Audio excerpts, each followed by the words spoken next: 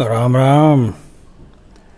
कल एक बूढ़ी लाश के अंतिम संस्कार में सम्मिलित हुआ। पोस्ट कोरोना युग में अब मौत इत्यादि पर अधिक नाटक नौटंकी नहीं होता। विदाई समारोहों की आदत सी पड़ गई है। फिर यह जानने वाला तो अपने पीछे अधिक नौहागर भी छोड़कर नहीं गया। ऐसे में उठौने से लेकर शवदाह तक कई मर्तबा रवीश क्रंदन कुमार का स्मरण हुआ। यही सोचा कि वह शोक सभा में मौजूद होता तो क्या कहता, कैसी शक्ल बनाता, सामाजिक टीका टिप्पणियां करता, और वह नहीं है तो क्यों नहीं है, और यह भी कि उसे वास्तव में कहाँ होना चाहिए था इत्यादि। इन सब बातों पर पहले तो मैंने स्वयं ही बहुत मनन चिंतन किया। उसके उपरांत अन्य शोकातुरों का मन हल्का करने के उद्देश्य से उनसे भी यह चर्चा छेड़ी। सभी का मत समान था। चूंकि मरने वाला गरीब नहीं था, इसलिए रोंदू कुमार अपना रोल ठीक से निभा नहीं पाता, तभी पहुंचा नहीं। गरीब का अपना एक मार्केट है, गरीबी का अपना एक मार्केट है, उसके सौदागर चिन्हित हैं। वैसे भी हिंदू रीति संस्कारों को रविश्वा झेल नहीं पाता और संभव है झल्ला जाता। ठीक ही हुआ नहीं पहुंचा। शव को आम की लकड़ियों में रखकर जलाया गया। इन लकड़ियों से किसी गरीब का चूल्हा फूंका जा सकता था। गनीमत रही कि लकड़ियां चंदन की नहीं थीं, वरना उनसे लिपटे रहने वाले निहत्ते भुजंग भी जलकर राख हो जाते, कम से कम बेघर तो हो ही जाते। मुट्ठी भर शोक संतप्त परिजनों का विलाप भी उससे सहन न होता। यमन और यूक्रेन में इतने निरीह नागरिक मारे गए, तब तो इनमें से किसी की रुलाई नहीं फूटी थी। 10 किलोमीटर चली शव यात्रा अगर पैदल हुई होती तो पाने को कोरोना काल का मजदूर पलायन याद आ गया होता और उस पर वह जमकर हिनहिनाता। पर मोक्ष रथ मंगाया गया था और पार्थिव शरीर को उस पर ठहल दिया गया। तेल की कीमतें आसमान छू रही हैं। जाने वाला धुआं उड़ाता, पर्यावरण को नुकसान पहुंचाता और सरकार को तेल के नाम पर मोटा टैक्स चुकाता हुआ रवाना हुआ।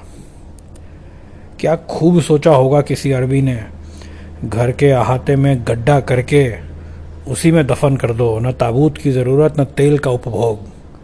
खाद बन जाओ, मिट्टी में मिल जाओ और समाज के काम आओ। एक तरह से स्वयं ही धरती माँ बन जाओ। जो अरबी घर के आहतों में सदियों से दफन हो रहे हैं, वह आने वाली पुश्तों के लिए तेल बनकर निकलेंगे। इसे कहते हैं स्वार्थहीन सस्टेनेबल लिविंग। पिंडदान पर तो रवीश एकदम सिकुड़ ही जाता। आटे का हाय ऐसा दुरुपयोग।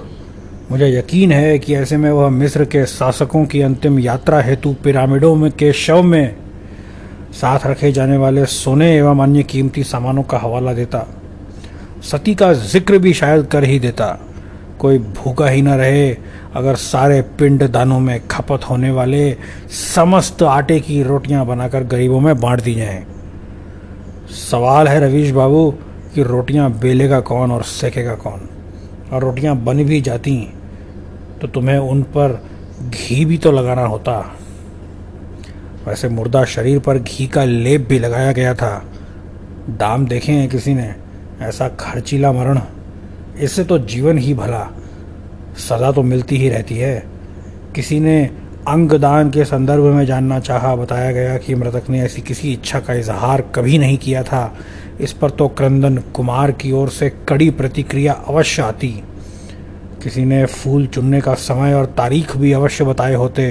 राख होकर भी नदियों के जल को प्रदूषित करने की चाह, खाक होकर मिट्टी होना क्या बुरा था। हर मोड़ पर समाज और पर्यावरण का ह्रास। मृत्यु भोज पर तो समाज सुधारक ही इतना लिख बोल गए हैं कि रविश्वा को विरोध जताने के लिए शब्द नहीं गढ़ने पड़ते। किसी भी मौत के लिए मोह की जिम्मेदारी तो फिक्स हो ही सकती है। सवाल तो कम से कम पूछे जा ही सकते हैं।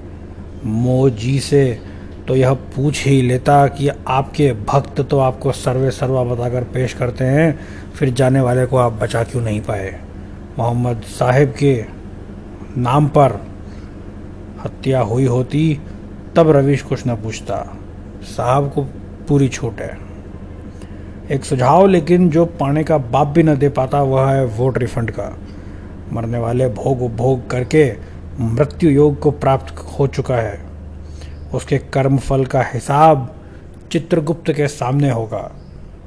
अंतिम टैक्स रिटर्न भी पीछे वालों को जमा करना ही होगा। संपत्ति का बंटवारा भली प्रकार होगा, पर उसके वोट का क्या? उसने एक सरकार चुनी थी। जीवन लीला समाप्त होने के साथ ही वह जमहूरियत का वोटर नहीं रहा। अब देश और समाज कैसे चलाए जाते हैं उसमें उसकी कोई दिलचस्पी नहीं रही। अतः उसका मत कैंसिल कर दिया जाना चाहिए। इस पर कोई प्रावधान नहीं है। क्या मृत्युशैया पर इस तरह का डिक्लेरेशन लिया जा सकता है? रवीश अगर वहाँ होता तो वह अवश्य पूछ पाता। एक एक वोट से ही वोटिंग मशीन भरती है। फांसीवाद की नींव को इसी तरह खोखला किया जा सकता है। कोई चुनाव अंतिम फैसला नहीं होता। लोग मरते रहते हैं, वोट घटते रहते हैं। लगातार घटते वोट का ब्यौरा दिखा दिखा कर आप चुनावी दंगल जैसे फुहड़ प्रोग्राम भी करते रह सकते हैं। अंत में सारा खेल तो टीआरपी का ही है। मरने वाले के हिसाब से टीआरपी पर भी असर पड़ जाता है क्या? माफ़ कीजिएगा, इतना दूर की सोच नहीं पाया। रवीश सोच कर बता देगा। जय हिंद, जय श्री राम।